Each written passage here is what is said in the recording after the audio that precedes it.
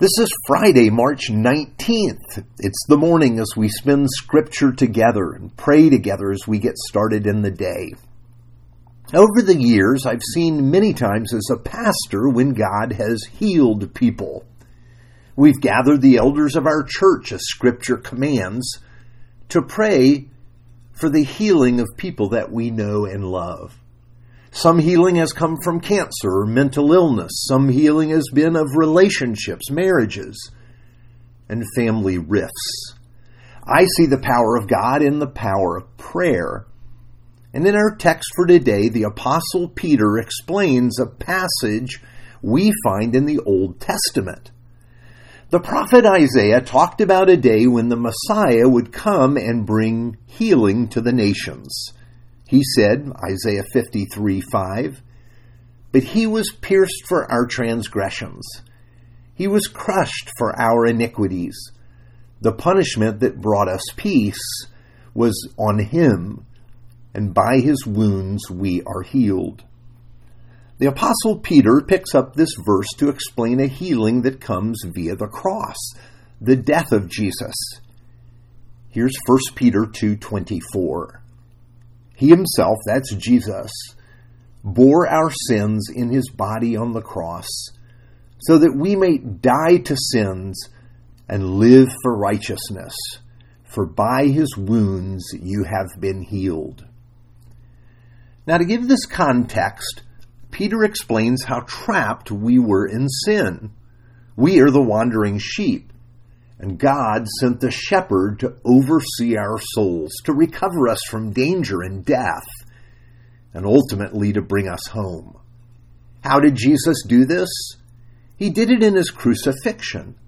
His cross has brought about the healing God provided. You see, sin brings suffering and misery into our world. It's a sickness we cannot cure, a plague for which there is no vaccine. But it is a sickness that leads to shame and sadness, darkness and death for every human being.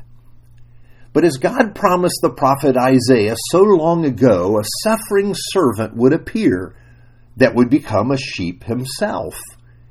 He would make himself like his people so that he could heal and restore them completely. Here's Isaiah 53:7. "He was oppressed and afflicted, yet he did not open his mouth. He was led like a lamb to the slaughter, as a sheep before its shears is silent, so he did not open his mouth." You see, his wounds would bring about his healing. His death would open the door for us to live. It's the great exchange. This is the substitution that has happened at the cross. Jesus substituted his perfect obedience for our sin and our rebellion, his health for our sickness.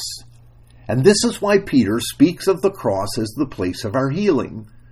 Jesus comes as our great physician, and then he takes our disease on himself so that we might be healed. Now, these are the same words that are repeated when Jesus begins his ministry and provides healing to those that were sick. They come again from Isaiah 53:4. "He took up our infirmities and bore our diseases." He did this so that you might be healed, you might be whole. So the cross becomes a place of healing, the hospital for our very lives, our souls. Do you know that the sickness that leads to death has been cured in you? Jesus has taken it upon himself at the cross. Yes, by his stripes, you have been healed. And there is such a joy in healing. As I mentioned, I've seen a lot of healing and heard a lot of the joy of those that have been spared, their lives extended by God's healing grace. So let's join our voices to theirs as we thank God on the grace for the gracious healing we have received. Let's pray. Abba, Father, this past year, sickness was always with us. There were days of fear and sadness. Thank you for the life you provide that can never be taken away. Thank you that Jesus has taken up our infirmities so that we might share in his life. For we pray in his name. Amen.